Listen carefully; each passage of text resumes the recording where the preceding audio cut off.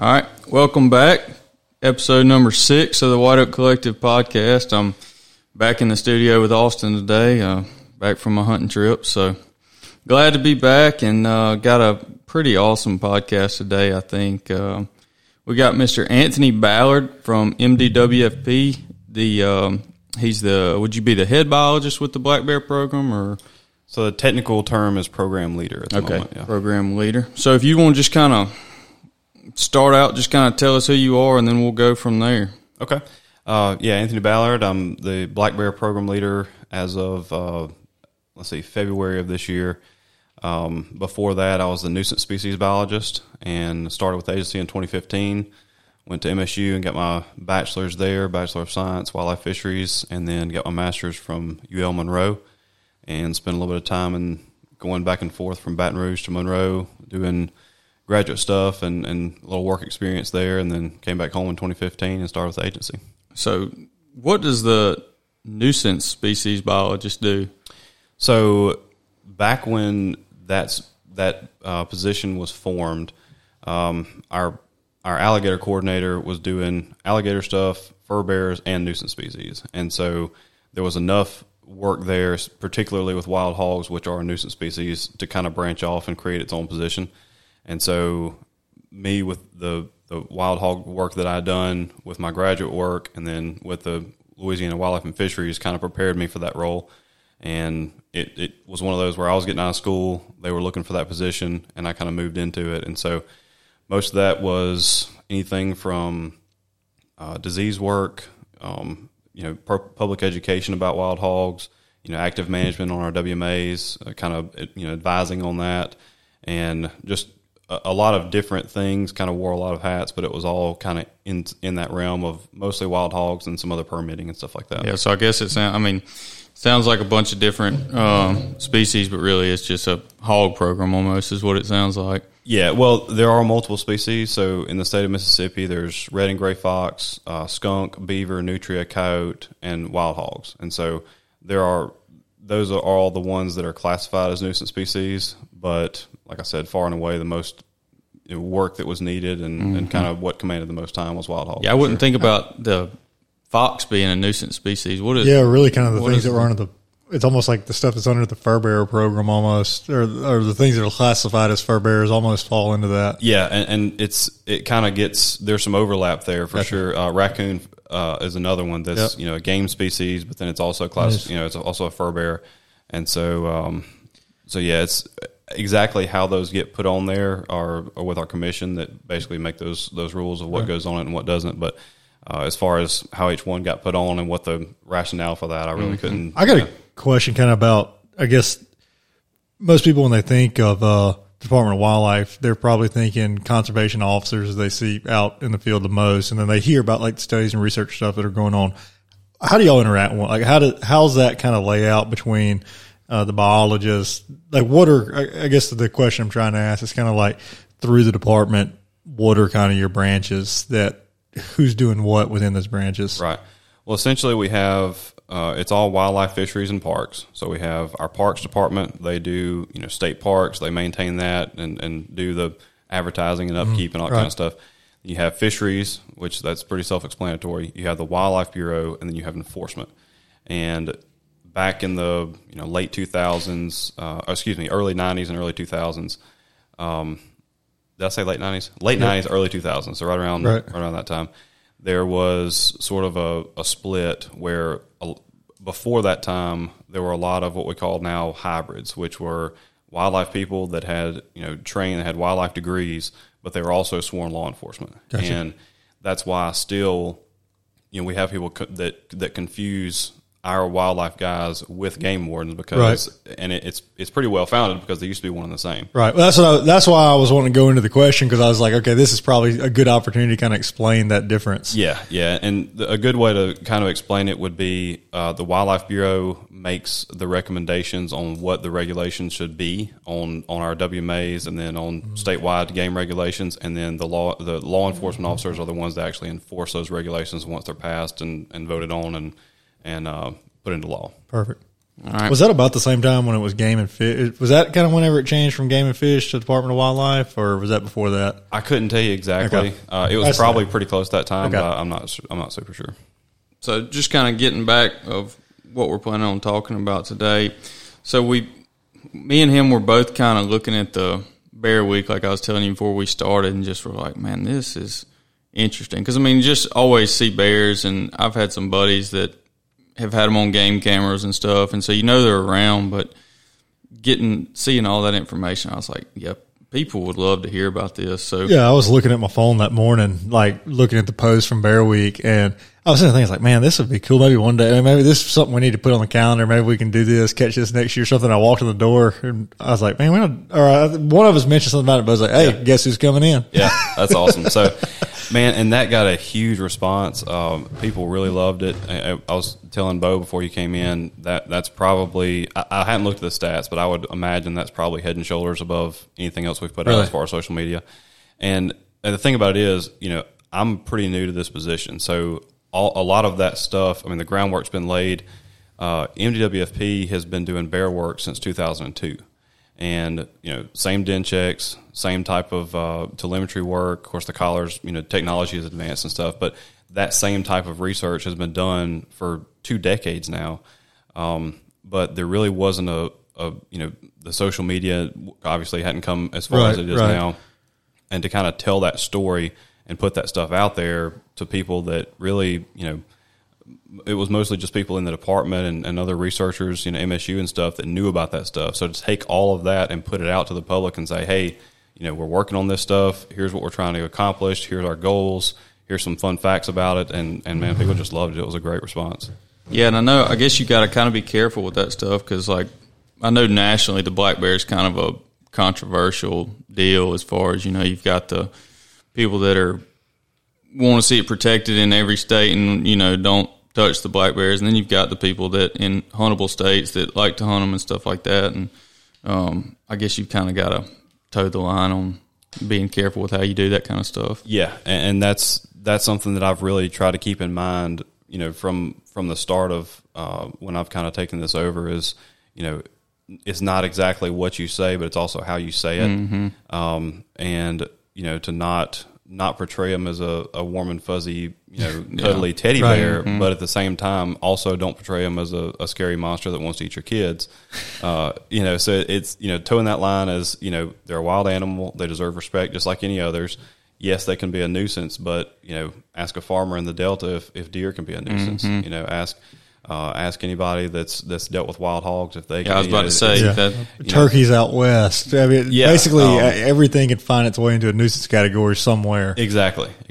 And and like you said, kind of towing that line and putting out the information that we want people to know, the objectives that we are trying to accomplish, and that was one of the things that I thought about a lot.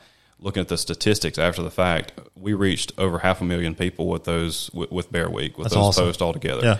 And so, looking at that, it really sank in. Like, we just talked to a lot of people, and going over that in my mind, like, did we say the right things? Did people take from that what we were trying to portray? And so, I think it was, but time will tell. Yeah, I mean, I think it definitely was just from the post I saw and just talking about the work y'all have done and all that. I mean, it looked good to me. But yeah, he gave me a lot of questions. That's whenever he said we were putting this together, I was like, perfect. I got 1,000 questions. So kind of going back, like our whole life, bears have been endangered. I mean, there's hardly been any bears, it seems like, or when we were kids. Kind of go back, because I know back in the day, 1800s and so, there was tons of bears around here. So kind of go back and talk about, I guess, like, how many bears or estimates of how many bears were actually around here, and then maybe I think most people kind of know what led to the decline of bears, but if you just kind of want to go into that a little bit. Yeah. So it's a pretty familiar story. There's a lot of game species that we kind of take for granted now that followed that same path, right around the turn of the century, the 1900s. And there were basically 2 main factors for that, for all of those species. And one was habitat destruction, and the other was overhunting, so market hunting. And that's kind of how the beginning of the North American model of conservation came to be, was, the guys back then looked at this and said, hey, something's got to change. We can't hunt all these creatures into extinction. We're about to lose them all, and did lose some before the tide was kind of changed and kind of righted the ship a little bit. So bears were in the same situation as many other game species at the time, around the turn of the century. And you had, the famous teddy bear hunt, the Teddy Roosevelt hunt. He came down. That was in 1902. And so it was right about that time or shortly thereafter where the agency was formed in 1932. And there were that was when they got state protection. And then there were some restocking efforts in, I think, 34 and 35. It was just a handful of bears. It wasn't successful. And so a lot of the bears, people say, well, you restock bears and you're moving bears. We really haven't done any of that except for that one time almost 100 years ago. And so the population, the trajectory that we've seen in the growth has followed the other game species, but they have such a slower reproduction rate and a little bit more habitat requirements. And so that's been a lot slower than a lot of other game species we've seen. So I guess, is there any thought as to the reasoning on why the restocking didn't work, and why hadn't that been tried again? As far as why it hadn't been tried again, I really couldn't tell you that. And, sometimes restocking efforts work. There's a lot of factors there. You got to factor in genetics, what those bears are used to, where they came from, what kind of habitat they were put into. And so it was probably a combination of some of that. I really couldn't. I hadn't looked into exactly why. But you look at things like the white-tailed deer. They took deer from, I think, Wisconsin, Mexico, several other neighboring states, Texas, I think, and brought them in for restocking efforts. And I mean, the genetic research after that has shown that some of those genetic, I guess from different origins, some did much better than others.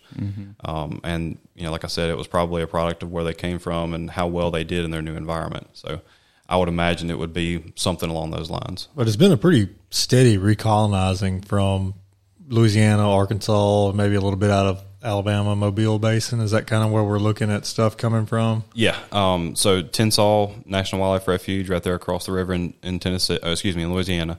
And then you have the White River region in Arkansas. Those are two really big populations, very dense, probably some of the densest in the southeast. And so those populations, as they grow and expand, is sort of a natural expansion out. Right.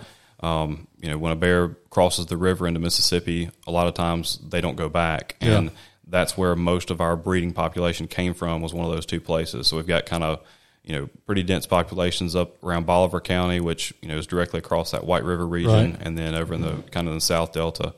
And then the Alabama population is a little bit, I guess, newer on the timeline, but it is also growing, and we're getting a lot of transplants from Alabama as well. But again, that's all natural dispersal. Yeah, I guess thinking about it, it's like there's really nowhere else, at least that I can think of in the United States, that's like the river delta.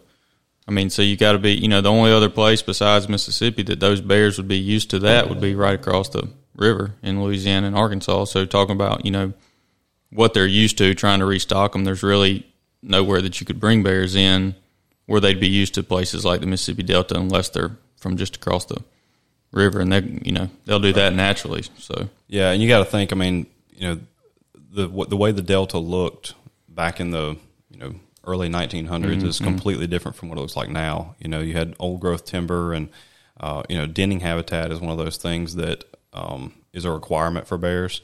So you had just walking through some of that bottomland hardwood still, those old cedar tree. I keep saying cedar. The old cypress trees.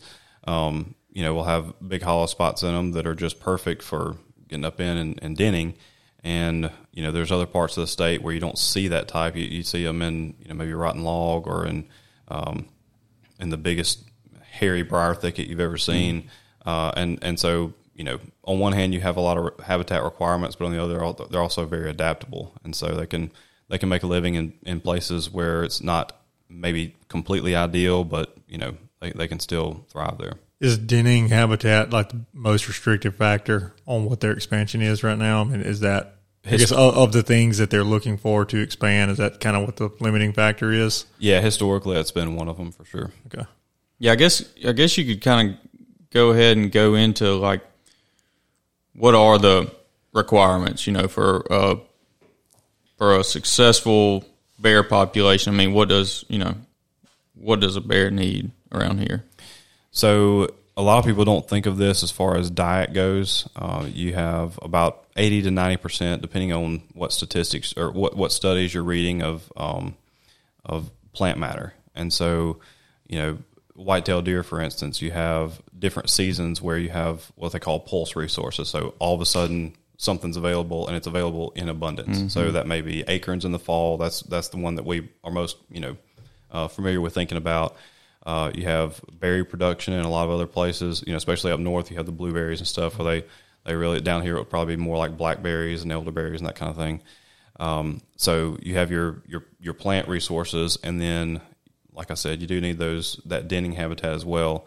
But the good thing is we worked up one this year that was in a slash pile that was man-made, that's been clear cut, right. Everything piled up, and the sow had excavated that area. It was an awesome den. You kind of go down into it, and it was like this little nice hole down in the bottom. So, that they can utilize a lot of things, but like I said, those food resources, obviously, especially when they're going into the fall, because that's when they're trying to pack on those pounds and really build that fat layer to where they can survive the winter. Right. Particularly sows that are going to have cubs. That's a big nutritional strain, and so. With the increased commonality of feeders, that's I was going to ask about become a little bit more readily available. Those free calories. That was something I had on here since you mentioned it. I guess I'm going to ask how, when talking about that with the feeders and all. I mean, obviously, I guess it would be something in low food source areas that they're going to tap into, but also in places like when you see bears make the news, it's usually because they're in somebody's trash or bird feeders or something like that, right. Or is like the legal baiting of deer and deer feeders being around everywhere. Is that going to kind of be an issue with the bear as they come back? Is that something you're seeing already in places that there are residential bears? Yeah. Not residential, but that have an established bear population, not just transients. Right. Well, and that kind of goes back to the quote unquote nuisance bear talk, I guess. And, the thing that we try to preach is, make sure that you're eliminating those food sources that are in and around your home, first and foremost. So things that can be just as simple as taking your garbage out the day of versus the night before. Most of us do it the night before. Right. Usually I forget and take it out the morning of. But, things like bird feeders. I was in Colorado one time catching rainbow trout, and I saw this big cinnamon black bear came up on this lady's porch and heard her yell, which is the reason I knew he was over there. And he went around that front porch one at a time, pulled down our hummingbird feeders, licking all the juice he could and going to the next one. He just knew where they were. Yeah. And, bears have an incredibly good sense of smell. And so anything that's going to put out smell, pet food, if it's not put up, garbage, and it's not something that people really think about doing. It's not adjustments that we're used to making because there's a lot of people that haven't ever lived with bears in that proximity. Right. You take somebody out west and it's just something that you do because they're so used to dealing with it. And, or somebody even as close as the Smoky Mountains, it happens all the time. And so you see bear-proof trash cans all over the place, and it's just a common thing because the kind of society as a whole has made that adjustment. And so, it's, if you had the opportunity for free, convenient food, they're wild animals that are trying to utilize that resource. And so it's not convenient. It can be an issue, but at the end of the day, we're all going to have to make that adjustment. Right. And I assume they'll probably eat out of a corn feeder just like any other animal. I mean, do they like corn just like it seems like everything does? Absolutely. Oh, so I guess that was what I was kind of getting at. Was that like going to help habitualize them to looking for stuff like that? Yeah, and it's actually, so the male bears specifically don't den as long or as often as the females do most of the time. And so if you see them out, a lot of times they'll be out ranging. And if you have a huge, 100 or 500 pound, pocket of free protein Right. there. Well, not necessarily protein, but Carbs. carbohydrates Yeah. for sure. They're going to utilize that. Yeah. And when it's easy enough to get into, $100 Walmart feeder, nothing against them, but they're not hard for a bear to get Right. into.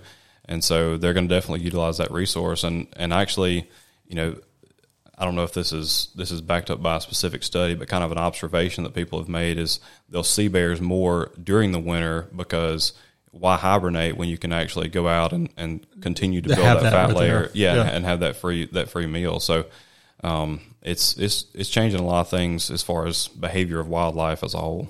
I was wondering about hibernation. I mean, because when it doesn't ever really get cold down here, I mean, maybe a week. So how does that actually work down here? I mean, do they truly hibernate or? So when people think of the word hibernation, they typically think of an animal that goes into a burrow or den or whatever. It goes to sleep for the duration of the winter, and then it wakes up in the spring. Mm-hmm. And that's not what we see our bears down here do. A more accurate description would be carnivore and lethargy or torpor, which refers to sort of a sleep that's not as deep. There's not as much temperature and respiration suppression, whereas there's certain rodents and stuff where you've got like one heartbeat per minute, one respiration per several minutes. Not brain activity that's not even detectable. I'm talking about an absolute deep sleep. Mm-hmm. And we've yet to walk up on a black bear in a den that didn't know we were there. They're still very alert. They're very awake. Maybe a little bit more lethargic in those nasty cold, rainy type weather, but it's really less of a weather thing and more of an adaptation to deal with just food scarcity. Mm-hmm. And so when you reduce the energy it takes to power your body, then you're going to be able to rely on those fat reserves for longer, and so it just makes them more efficient. Right. To run the machine, so to speak, you turn all the settings down to lower, so you burn less battery. Would be a good way to put it. Well, I guess. I was going to ask if it was like daylight driven, but I think you just kind of answered it with saying it was more food driven. Yeah, and I mean you'll see. Well, and with pregnant females, it's reproductive driven. They're so bears do what's called delayed implantation. I may be skipping ahead a little bit. No, go ahead. That's fine. We can circle around as many times as you want. Yeah, so a female bear is going to breed right around June or July. Usually peak breeding in Mississippi is right around July, and so they display what's called delayed implantation. So she breeds then, typically with other mammals. They breed, the egg implants to the uterus, it begins to develop, and then that development occurs over a certain time, and then they give birth. What bears do is they'll breed, have that fertilized egg, but implantation doesn't occur until about January. So they don't actually start to grow until then. So it allows them to do two things. Number one, it allows them to not have that nutritional drain of growing a offspring. It offsets that until they've built up all that fat in their system. And then it also allows them to find a den, right, and to go into that den to be able to sustain that pregnancy, and then to have those cubs inside the den rather than having them somewhere and not be in that winter time period like that. So it allows them to deal with the scarcity of food, but then also time everything just right to where those when the nutritional resources are the highest, the fat reserves are the highest as well. Yeah. And so it's really amazing how they do that. That is pretty neat. I didn't realize that it was like a delayed implantation like that. Mm-hmm. How long is would you consider that the gestation period? Or once it implants, how long does it take for them to go from implantation to giving birth? Yeah, so implantation is, like I said, usually sometime in January, and then they'll actually give birth late February to mid to late February. It's a lot quicker than I thought. Yeah, I was thinking, for some reason, I was thinking like months. It seems like an animal like that would be months, but so it's quick. Yeah, so we do our den checks in early March. This year it was from like the 1st till the 15th. I had to go out of town on the 15th, but those 2 weeks right there, and as we were finding those dens, we would hear the cubs, and then you try to hit it right in that time where they're about 4 to 5 weeks old, something like that, to where they're big enough where they You're not going to have to worry about things like hypothermia, Right. But they're still small enough where they're pretty easy to handle and work up like we need to. That's crazy that it's that fast. Yeah, they're about 6 to 8 ounces when they're born. Pretty small. Tiny. Yep. Mm-hmm. So yeah, I guess let's go ahead and kind of talk about. We'll get into kind of the bear program and what y'all are doing, but you can go ahead and kind of talk about y'all's den checks and what y'all are doing, what y'all are trying to accomplish with that, and just a little bit more about that. Yeah, what we try to do with Bear Week, kind of going back to that, was put out a picture or video or some fun catchy deal that would kind of pull the reader in, and then try to give a descriptive but not overly scientific description of what it was we were doing. So here's a picture of a baby bear, but let's also tell you about den checks, the importance of them, the reproductive data that we're trying to get, things like that. And so den checks is probably one of the most important things that we do as far as research on bears, because we can obviously look at reproduction, and those are on our collared bears. And so typically we're only going to do den checks on the bears that we have collared. Otherwise it's a needle in a haystack. You would never find one. And so what kind of the step-by-step process is, first you have to find the bears. Most of the time you can get in the ballpark with the GPS that's on the collars, but sometimes those aren't exactly accurate. And so what you have to do is they also emit a VHF frequency. So when you turn on the radio, you turn on to 102.7. That's a frequency. That's 102.7 megahertz. And so each of these collars have their own frequency also. So what we'll do is we'll dial in that frequency, and then we use a directional antenna, right, essentially play the hot and cold game through the woods looking for a bear until we find that den. We flag it, make sure that we know where it is. If we can figure out if cubs are in there or not, we'll do that. And then figure out where our approach is going to be going into the den, and then come back again during that first part of March and actually dart the female. We'll sedate her. If she needs any adjustments on her collar, kind of general health workup, and then we'll take the cubs. We mark them with a basically implanted microchip. It's called a pit tag.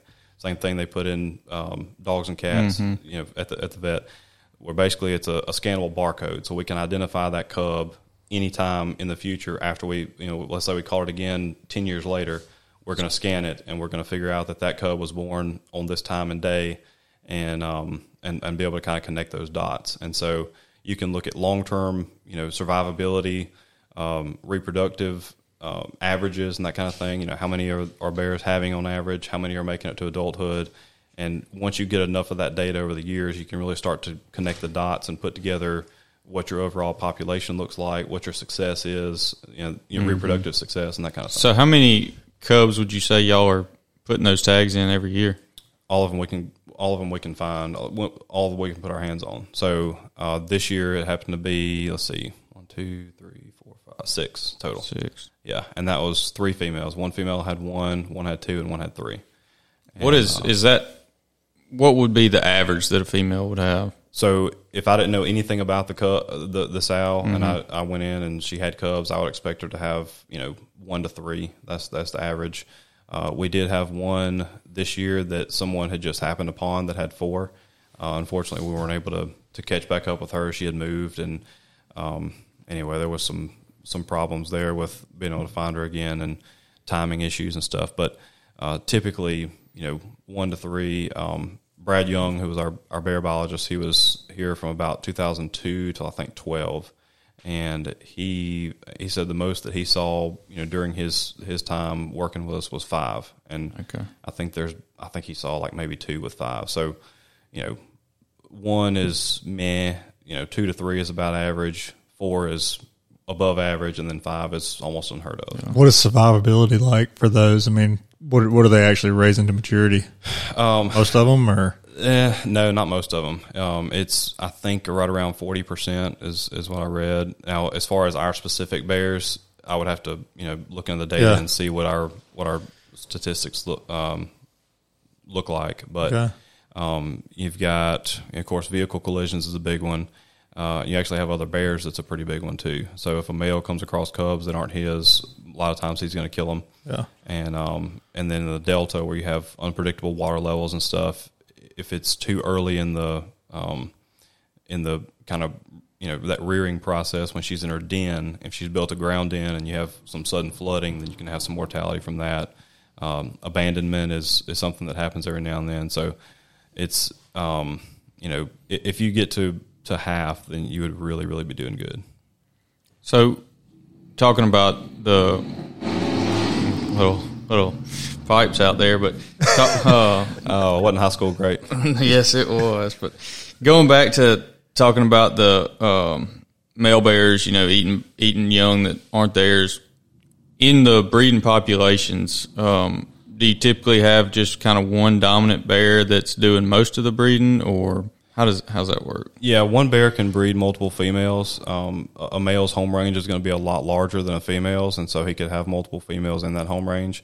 And then once those cubs get to maturity, so bears only breed every other year, and so she's going to breed. Let's say that one of the bears we worked up this year, let's say she had a couple cubs. So assuming those make it to adulthood, they're going to den usually again with her, or at least somewhere close to her in this coming up winter. And then next spring, they'll both come out. They'll kind of hang with each other. And then at some point between the spring and the summer, when she breeds again, she'll kick them out and they'll go do their own thing. And so, they may end up fairly close by if it's not a very dense population. Or if it's a place that has a much denser population, they could go miles and miles until they finally find a place to establish their own home range. And I guess is it kind of similar in a sense where you've got, they say that like spikes in the deer population, they'll travel, a ways away just to make sure that there's no inbreeding going on in the small populations. And is kind of similar to that with bears, or? Yeah, it's sort of similar, and it's not necessarily to avoid inbreeding. Like, obviously they don't really know that, but that's one of those things that's kind of taken care of in the way they naturally disperse, because that dispersal away from those similar genetics are going to naturally bring you into a place where the genetics are not as similar, and sort of that geographical gap there is going to help avoid a lot of that. Gotcha. When you said they breed every other year, like, are they nursing through that first year? Or is there something that's like is there like, I guess, is it cub rearing? That's because they stay with them for like 18 months or something, don't they? Somewhere like that. 18 months. I'm not exactly sure about the weaning, when exactly that happens in the process. I was wondering if it was like when they came out of the den, or if if once they came out and got to moving around, if they were kind of done, or. Yeah, well, they're going to be weaned before they go into the den. The next, the following right cycle. Until they go into the second denning cycle. But as far as and you got to remember too, bears are going to be a female is typically going to be 3 to 5 years old before she breeds for the first time, and so those are very much juvenile bears until that, and then even you wouldn't really call a bear a quote unquote adult until right about that 4 or 5 year mark, and so it's a pretty slow growing animal and slow reproducing animal compared to something like a white-tailed deer, where in a super good population, a lot of nutrition and body development, you could have a fawn that breeds the first year. It's not super common, but it can happen. And so it's people compare them to deer, and we're kind of used to kind of putting mammals in the same boat as far as breeding goes, and it can be some pretty stark differences. Yeah, I guess that's probably that's got to be one of the biggest hurdles as far as population growth, is just that it's such a long process.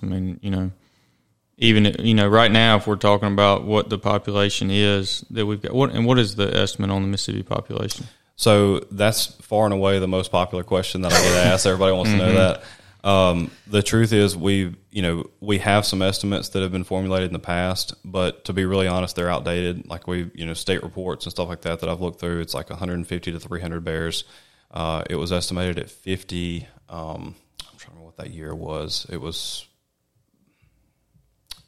I can't remember the year. How about But how about this? Okay. Because I was going to ask you this like 3 times earlier and never wanted to interject. How many collared bears do y'all have right now? So right now we have 8. 8. Okay. We have 6 that are GPS, and then we have 2 that are VHF only. Okay. So the 2 that are VHF, we actually have to go out and have a pretty good idea of where they are to find them.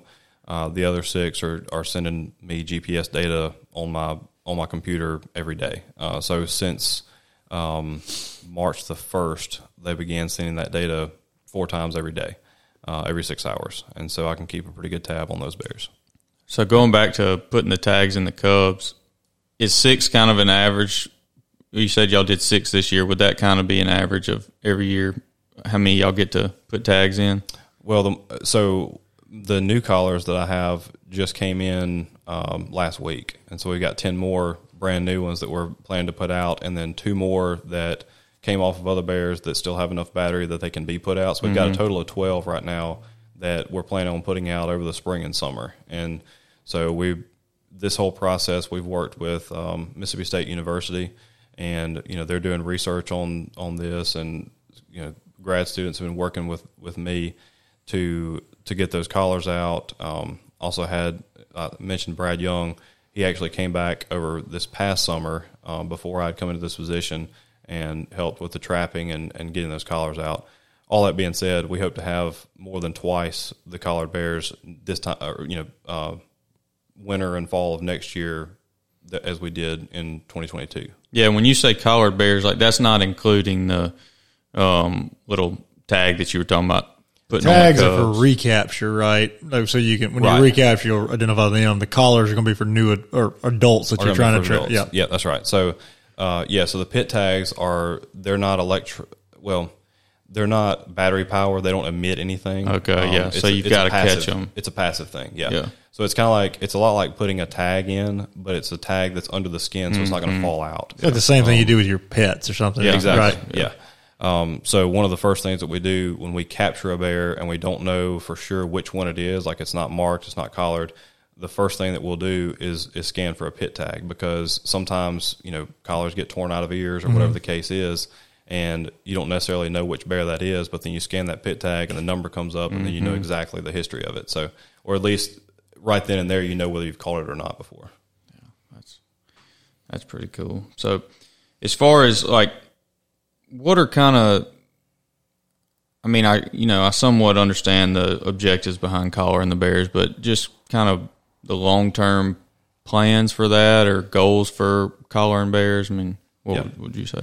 Well, so first of all, like I said,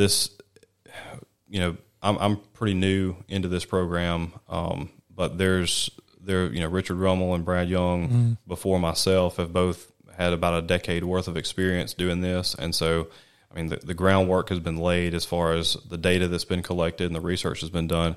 But sort of the overall effort of this is, like I said before, bears were an important game species in Mississippi and the entire Southeast before such population declines. And so, the goal right now is to, number one, figure out how many we have.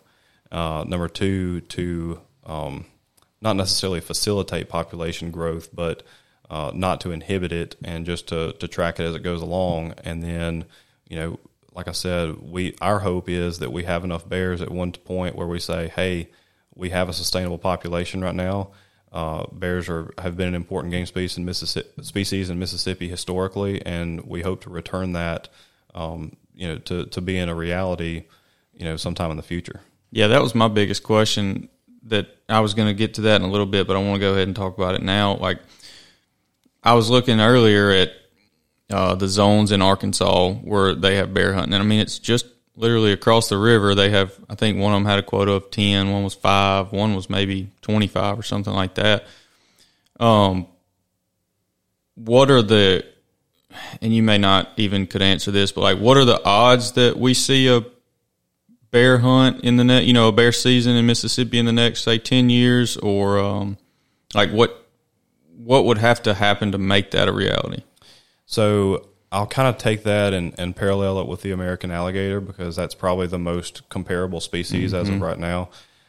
So what happened there is, with the alligator, you did have some restocking efforts, as I understand it, but Ricky Flint, who's recently retired, one of the big things, one of his responsibilities during the summer, and a lot of our staff was to do surveys, alligator surveys on certain waterways throughout the state, and that was to just keep an inventory, make sure that everything looked good with the populations, and to do those surveys one year after the other. And that's not to get an exact number, but just to look at a trend line.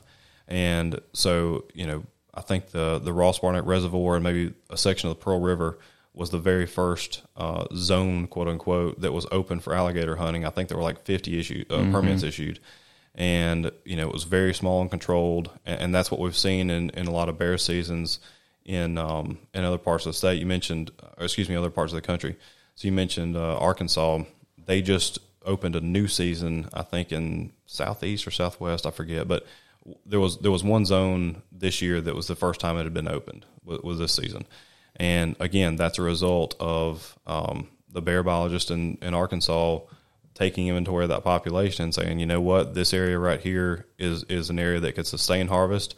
We want to open that up to hunters and issue a certain amount of permits. Mm-hmm. And so that's kind of the formula. I would imagine it's going to be pretty similar here, when that time comes.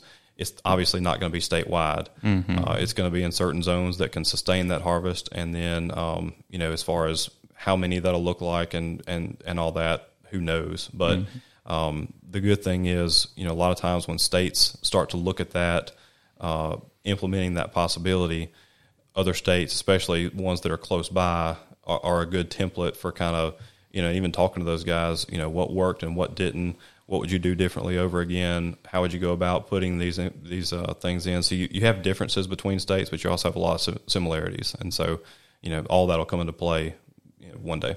Yeah, and I guess when you start issuing, when you get to the point where you can issue even one or two tags on bears, I mean, because, like the elk in some of our eastern states, I mean, some of those fetch all kind of money that goes back to research. So I guess, there's no telling, what you could probably get for a bear tag, if you issued one in the state right now, what somebody be willing to pay for it. And then you just seem like you could put that back into research that would just continue to help it expand and expand. Yeah, you could. You could do it that way. And I know, in some popular, like isolated, like I think maybe some mountain goats or Dall sheep, something like that have like a really limited, some African species come to mind, like rhinos and that kind of thing. It's like we're issuing one tag for, however many thousands of dollars. That's really not something that I don't think we're terribly interested in. So it didn't really fit the way we've done stuff in the past year. And I mean, what have you really accomplished? Yeah. What we want to do is have that population to where, obviously it can't be terribly widespread, but it would at least, afford enough people to actually be worth doing it. Right. Because it's going to be a pretty big lift to try to get all that together and form what's eventually going to be that season. So, it would be a lot more beneficial to have, to follow the model that, states like Arkansas have done, and to where you have a zone and you have a certain amount of tags that you're issuing in that. So do you have any idea, like how big because Arkansas, I did see they had a couple of zones on the river that were real small. It was like a 5A, 5B, and they looked super small. Like if we got a season in the Delta, I know it would be over in the Delta. So how big or small would you think that hunt could actually take place in? Well, and I kind of hate to keep going back so far away. Well, I hate to keep going back to the research, but that's why it's so important because that's what you're trying to establish, because every state's going to be different, every region. But really you're looking at, chunks of suitable habitat and then, what the density of bears are in that habitat. And right now we don't even know what those densities are. Yeah. We do know that there are camps over there that don't even bother reporting bears anymore. They see them almost every day. It's just a common occurrence, and so there are definitely some places, even small pockets, that have very dense populations and some not as much. And so it's just going to be a work in progress to figure out how that looks on the landscape and then, where to draw the lines essentially. Yeah. And talking about those camps, I'm sure there's some that, they're land in Arkansas and land in Mississippi. There's probably some that are in there that have a bear season on their Arkansas side, but no bear season on their Mississippi side, and it's the exact same bears. It's just an imaginary line that goes through there. It's funny you say that. I told you I had 2 extra collars that came off of bears. One of those was one that we collared in northwest Mississippi that found her way over in Arkansas and got killed legally by a hunter over there. So it's definitely a possibility. And we kind of, in our brains, we look at Mississippi River as a dividing line, some kind of boundary. But it's absolutely not. You look at the deer data that MSU has done. There are bucks that swim back and forth to Louisiana, Mississippi every year or multiple times a year. It's really. I think about that every time I drive by or drive over it, and you look at it, and you're like, "Good gosh, at the feat that would be to try to swim across that for us." And it's really what's amazing to me is you would think that they would enter it, and then it would be a considerable distance down river that they would actually get back to shore. It's really not. I mean, they swim not straight across it, but pretty good angle. Where it's not dumping them almost a mile. straight across. It's not pushing. The current's not pushing them way down. Yeah, a lot better swimmers than you would think. So it's not as much of a boundary as you would think. When you were talking about your collared ones earlier and the 2 that you have with the frequencies, you get constant feedback on the GPS ones, but the frequency ones, they ever thrown you for a loop? Like had to really go out and find them that showed up somewhere that were like way off from what you were expecting? So one of the things I didn't mention. If we have, we had a couple this year that we had very little idea where they were. I mean, we had a general idea, but not really. So what we did was schedule a flight, and we have directional antennas on the struts of the wings. So we have one on the left and one on the right, and then inside I've got a toggle that can either listen to both or isolate left and right. And so basically, what you do is you let's say that you pick up a signal, and then you figure out whether it's on the left or right of the aircraft, and then you basically start to make concentric circles, getting tighter and closer to the ground until you can pinpoint where that bear is, mark it on the map, and then you go in. We did that to a couple this year. I think I missed the first one by about 400 yards, and I missed the second one by about 200 yards. I actually saw a video of that on YouTube. I don't know if it was from this round or if it was like from a year or two ago or something, but there was a YouTube. I was looking at just like Mississippi bear videos on YouTube prior to this, just kind of getting the information, and they were doing that on there. So if you want to know what that looks like and all, you can kind of there is a video out there that shows them flying and it has a toggle switch and how I've that never works. swirled down a toilet bowl, but I imagine it would feel pretty very similar. Yeah, it's not for the motion sick, that's for sure. What's the farthest that y'all have had a collared bear go?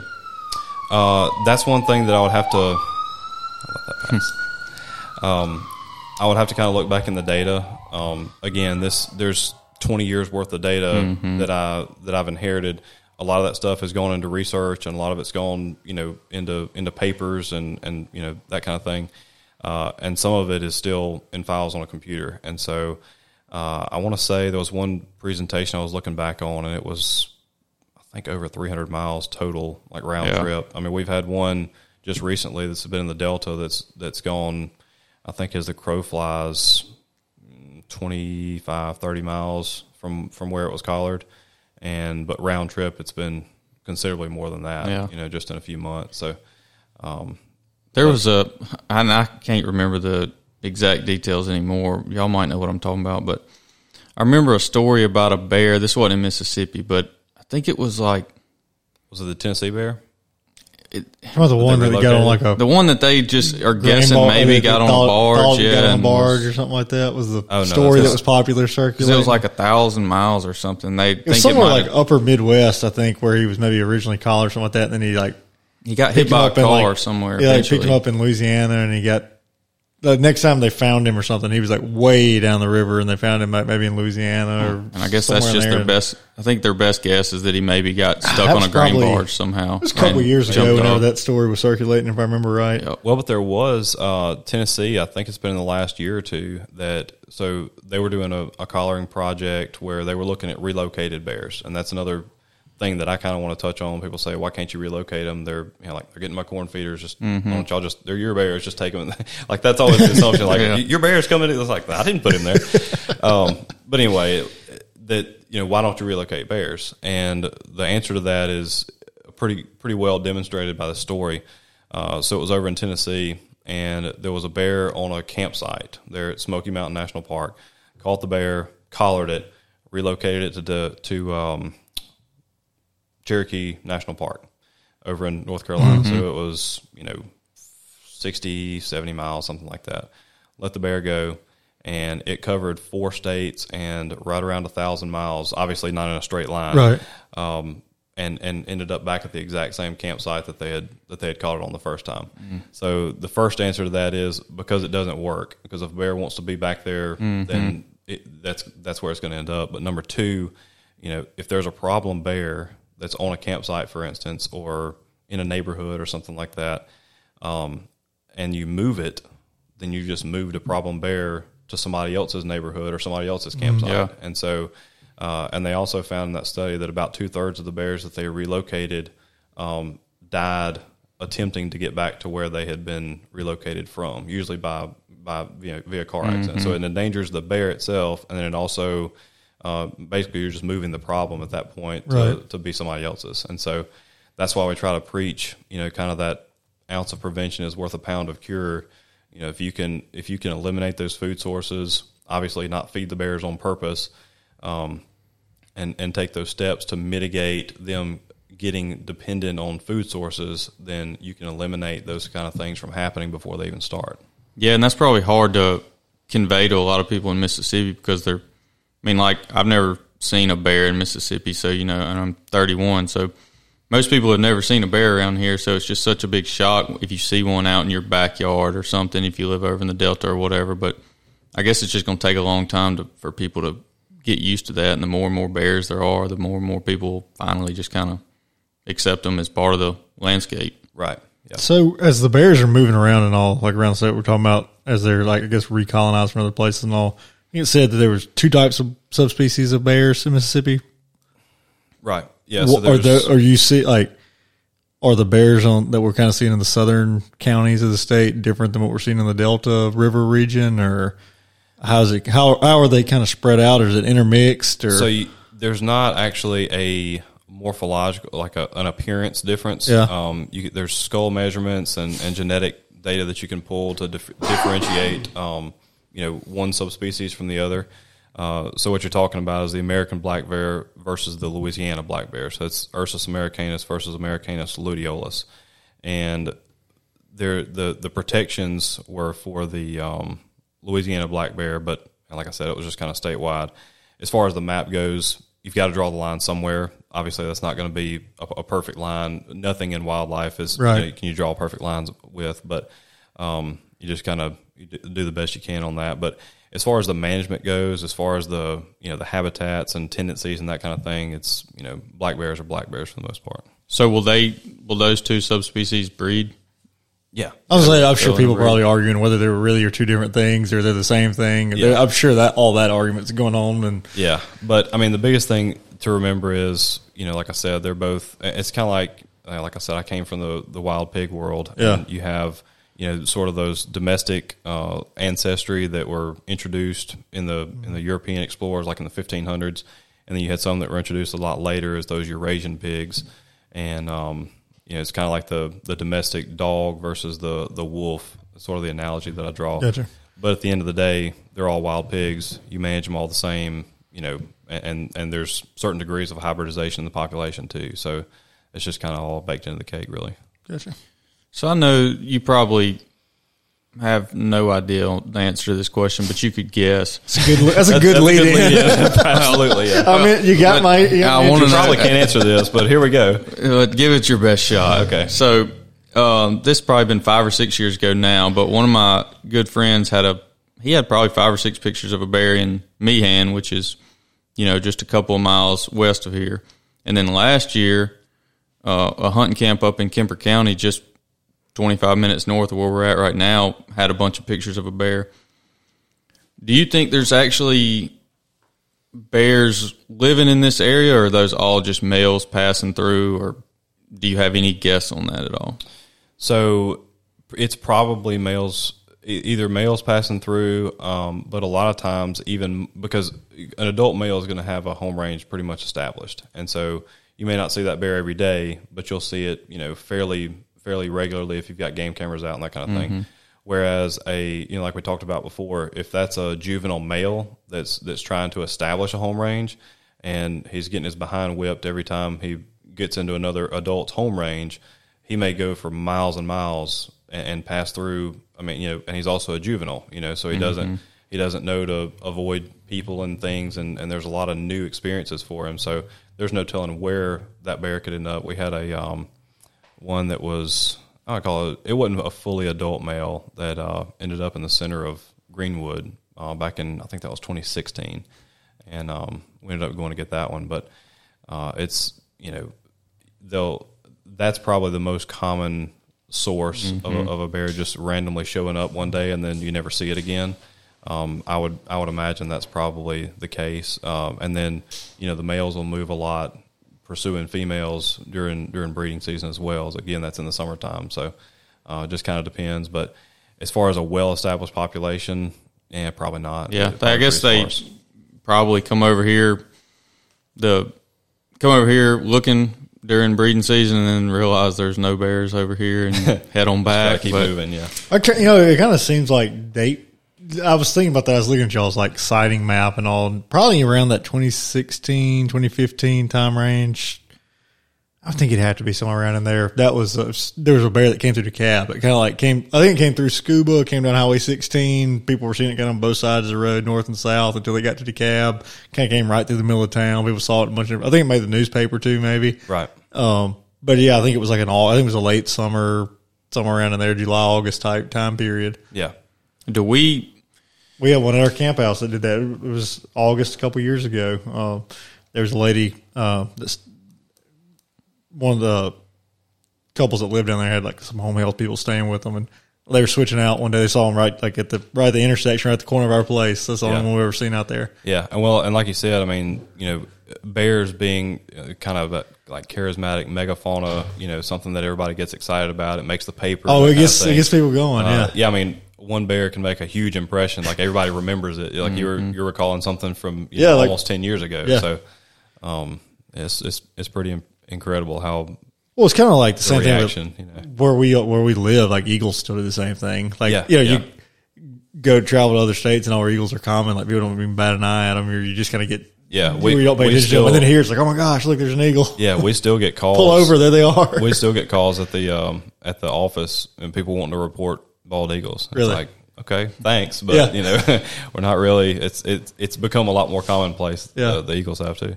But I guess hopefully the bears follow the place of the eagle, because I remember when around here that they put those eagles at Oak Tibby, and it was 2 of them. And if you went out there when we were kids and you saw those eagles, it was such a big deal. And now you just see them everywhere. There's so I guess 2 at Kemper Lake that stay there pretty consistently. There's a couple that stay at our camp house, just year round. They're there. Yeah, and we have a couple wildlife management areas. Twin Oaks is one. There's one curve that you can always look up in these trees and usually see at least 1 or 2. Have seen as many as 3 or 4, in that one little area. So it's definitely increasing. As far as coming over this way, do you see, even as the bear population grows, do you see it kind of staying in the Delta, or would it expand this way, or would it kind of just continue to fill up the Delta area and maybe go more into Louisiana and Arkansas and that Delta, or would it? Do we have the habitat on this side of the state to actually support a bear population? So part of the reason why the bears are dispersing from Tensas and White River and those kind of highly populated areas into places like the South Delta or the North Delta is because the density there is getting to a point where they have to disperse out. And so, your center of your population is going to be where your good habitat is, and then as you expand out, you get into less desirable habitat. Otherwise, there would already be a habitat there. A population there. And so, sort of a mixture of both. Probably, you're always going to have a high density of bears in habitat where it's conducive for them to be there.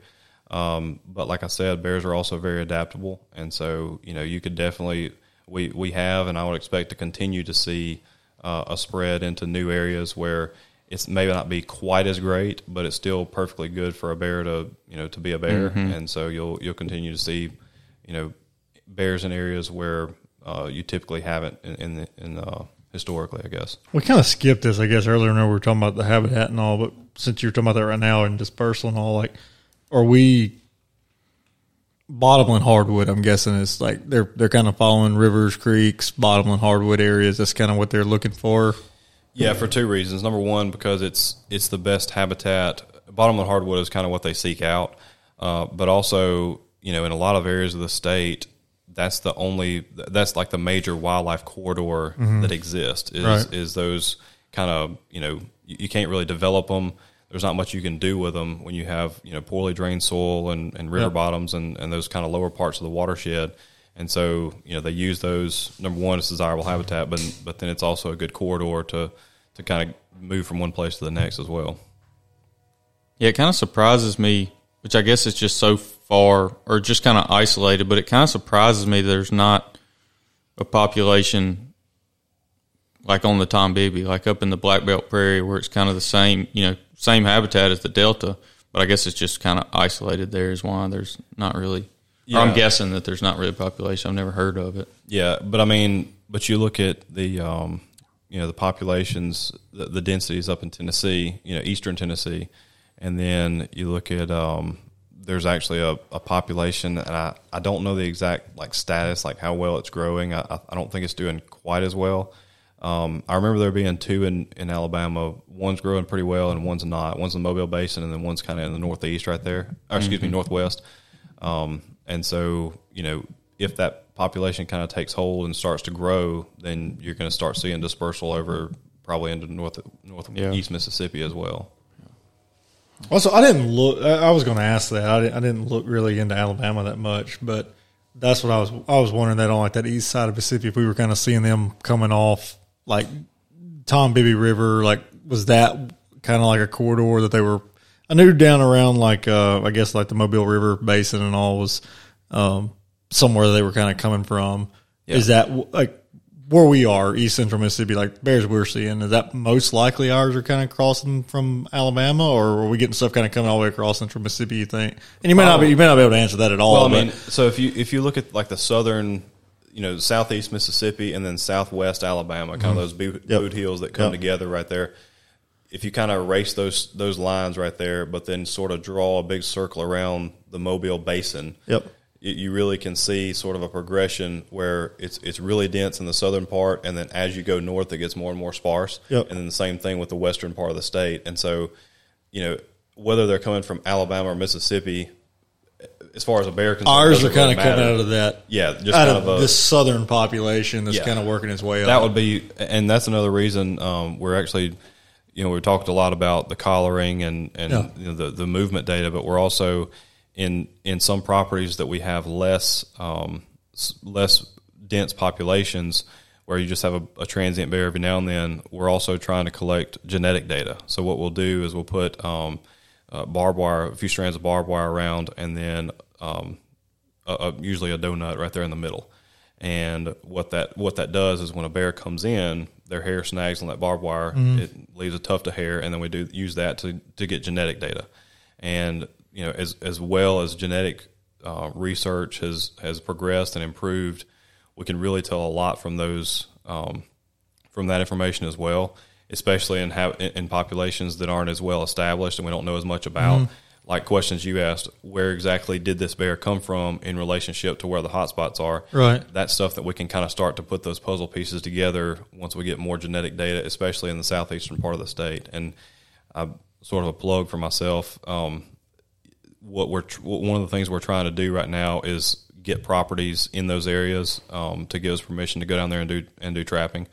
And so if there are any listeners down in that area, really in the southwestern or southeastern part of the state, that's kind of where we're trying to focus on.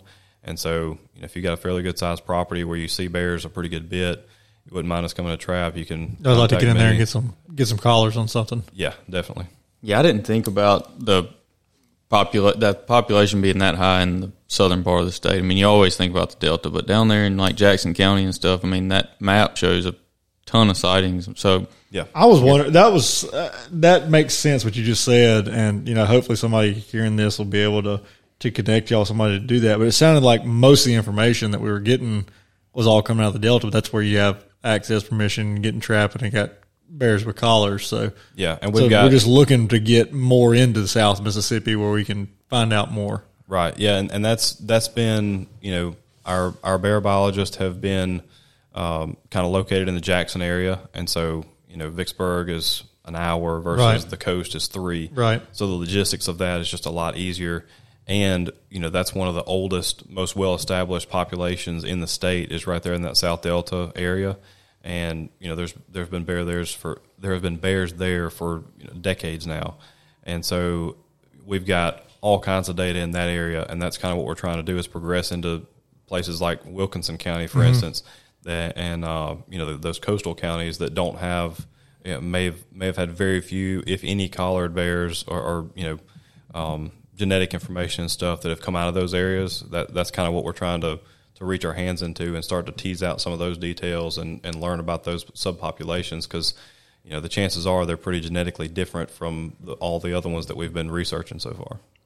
So I guess while we're talking about that observation map, I mean, kind of give if somebody sees a bear, like what, I guess not really a benefit, but like how much does that help y'all if they actually report the sighting of that bear on there? Yeah, so back in 2016 was when the bear observation report was established. And so you would click on the link on the website under the MDWFP.com, and then you go to bear program and then report an observation. So you report things like the position. There's an option to upload a picture and all that kind of stuff. It's basically as many details as you have, you can put in there.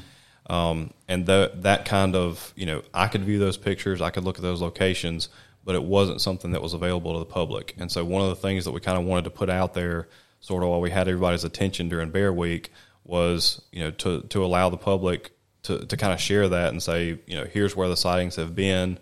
And I was shocked at how many reports we had and how many calls and emails that I got saying, hey, I saw a bear here or there. And it may have been 2 years ago, so it wasn't necessarily, something that we could use right now. But the response from it was pretty incredible. And so, again, that's just another avenue that we can use to kind of connect all those puzzle pieces and start to put things together. And it's crazy. We have a map, an older map. I think it's still on the website. It's from I think like 2012 or 13 to 17, and it mirrors that one almost perfectly. And so, while those are public observations, and some of them may have been big black labs that crossed the road instead of a bear, it still gives a really good representation of what's been seen and kind of the hot spots around the state. Yeah, and I guess all it can do is help. I mean, if people report them to y'all, I mean, all it does is help. Can I mention that I also love the icon y'all use on there? He's like sitting on his back waving almost. Man, I kind of like I've gone back and forth, and there was some folks back at the office. They're like, "What is that? What are you thinking?" That's what I saw. Like he needs like a honeypot on his knee since he's just sitting there waving. Yeah, it was kind of one of those things like where you don't want to make it too cartoonish, and I was like, I kind of went back and forth. I still might change it, but you also you don't want it to be too scientific either. I mean, I know. I liked it when I saw it. I was like, that's a good one. It's kind of like, hey, I'm here. He saw me. One thing's for sure, it has a lot more. It has a lot more reaction than just dots. Yeah. Oh yeah. No. I like it how you got it. Well, yeah. So I had the last thing I kind of wanted to touch on was just the goals of the program going forward. You kind of answered that with how we'd like to see it as a game species again, but besides that, I mean, I guess that's probably the main overarching goal, but is there any other kind of goals that y'all are hoping for in the near future or a long way out? Or well, I mean, the immediate goals are basically twofold, and number one, that's to compile as much data as we can, essentially do an inventory of what we have, where the bears are, how many, and start to answer those sorts of questions. But then also, we also want to create a big push to educate the public on how to live with bears, because as those numbers increase, there are practically no areas in Mississippi. There are a handful that are used to thinking about routinely having bears, at least in the proximity, and then what steps to take to avoid conflict. And the more we can get that out to people, like I said, those simple steps, it almost all of it revolves around food at some point or another. And so the more that you can deny those possibilities of interactions and conflict, the better off the bears and the people are going to be. And so that's another really big push that we're trying to put out is, starting to think about that and making those adjustments of that. People that grow fruit, they'll put nets over their trees to keep the birds away, and that's, if you never had birds and then all of a sudden birds showed up, like fruit-eating birds showed up, it would be something that's like, oh, I never thought about that until now. It's kind of that same thing where more and more people have to sort of catch on to, just those things that you do to negate any kind of conflict like that. Yeah, and I bet, because I only think, like when I think a growing bear population, I can only think positive, but I guess there is people out there that are against it or don't like the idea. I guess, I started thinking about when you said people that grow fruit trees or stuff like that. I mean, that, kind of like the hogs in the ag fields. I mean, it's the beekeepers are not big fans of the bears. Oh, yeah, for sure. I've already gotten several calls, and, there's electric fences are the best thing by far to protect that, because they're almost 100% effective. And, once a bear gets popped the first time, that's pretty much the end of it. And so, the good thing is they're intelligent and they're very trainable. And so you can take steps to sort of train them to avoid people and to avoid those type of sources. But, they have to have a negative interaction around those things rather than a positive one. Yeah. Austin, you got anything else on your mind? Or yeah, I got a couple other things I'm gonna ask about. One, just like for people that are interested in, like, following along or being involved in anything with Bear Mississippi. I know from some of the stuff I've looked at before, like bearwise.org seems to be something that y'all kind of promote. It's a Southeast organization. But then, like, looking around on y'all's website, like, there's some Mississippi Bear Education Restoration Group. Is that stuff that y'all are involved in, that y'all, like, steer people toward, I guess? And so, there are some people that would just kind of look on a cursory level at this kind of stuff, and there are some people that really want to know more about it. And those additional resources there are things like the bearwise.org that has more information than most people would care to read about, way more into detail about than what we could talk about here. Well, I guess that was like the Mississippi one, I guess, is really more so the one I was asking about, just because people tend to be more interested in, like, if it's something specific here. I mean, people can be listening to this from anywhere, but I'm thinking we're talking about the state. Right. People within the state are usually more interested in something that's going on in the state. So, definitely good resources. Okay. Definitely something that we steer people to. And, like I said, the more cooperation you can get with different entities that are all sort of coming together and preaching the same message, the more effective that it's all going to be. And, this podcast is a part of that just as much as, some of these other organizations, because we're all trying to get that message out together through as many avenues as possible. So, yeah. I saw what really piqued my interest on them when I saw it was that they were in Rolling Fork. So, I know Rolling Fork's been top of the news for if you're not, we just had some real bad weather come through there and really devastate Rolling Fork. So, for anybody listening that hadn't heard that, it happened a couple weeks ago. So, that kind of popped out to me whenever I was looking through there. And then I was thinking bears in that area too. I was like, that's kind of, when you look at the sighting maps and all that area of the Delta. Well, it's probably mainly too, only the majority of people that would be interested in the Mississippi bear population are people from Mississippi, just because black bears are so common in the United States. I mean, people probably don't think about, there's actually populations that are really struggling, because it seems like there's black bears everywhere. I mean, I'm going turkey hunting next week in North Georgia, and that's everything about the WMA says, high black bear population, plan on seeing black bears. And so, I guess it's just nobody really thinks about that this population's been doing, how it's been doing, or what it is doing, or how you could possibly help with it. Yeah. Well, and one thing that kind of stuck out to me on just kind of reading through the Facebook comments and stuff on a lot of those posts during the Bear Week stuff that we did was how many people that were just like, we have bears in Mississippi? Mm-hmm. Yeah. And I was like, yeah. Well, it's like I said, I'm 31, and I spend a lot of time outside and in the woods, and I've never seen one. Yeah. But unless you go to certain parts of the state where they're very common. It's very low likelihood that you would even see one, And so you look at we have 6, 9, almost 10 years of worth of data on that observation report there, and the majority of the counties have no sightings or just a handful, and that's over that time period, over that whole county, and so it's really it's not as much as you would think just looking at that observation report there. Yeah, maybe next year.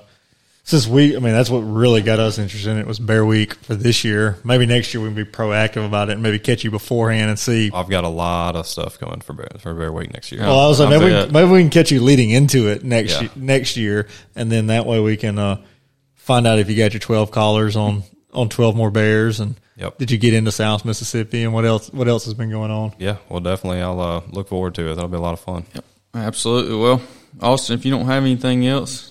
No, I think I'm good. I've really enjoyed that. Man, I enjoyed it too. Yeah, thanks for coming Anthony, on we with us. appreciate it. If somebody wants to follow along more, what's the Instagram handle? Do you know that off the top of your head? Yeah, it's Instagram is MDWFP online. Okay, so you can go back and look at all they had for Bear Week. They put all kind of stuff out and on Facebook too. So yeah, and like we always say, if you'll follow us and write us a review and let us know what you think, we'd sure appreciate it. But Anthony, again, thanks for coming on, man. We appreciate it. No problem. Enjoyed it.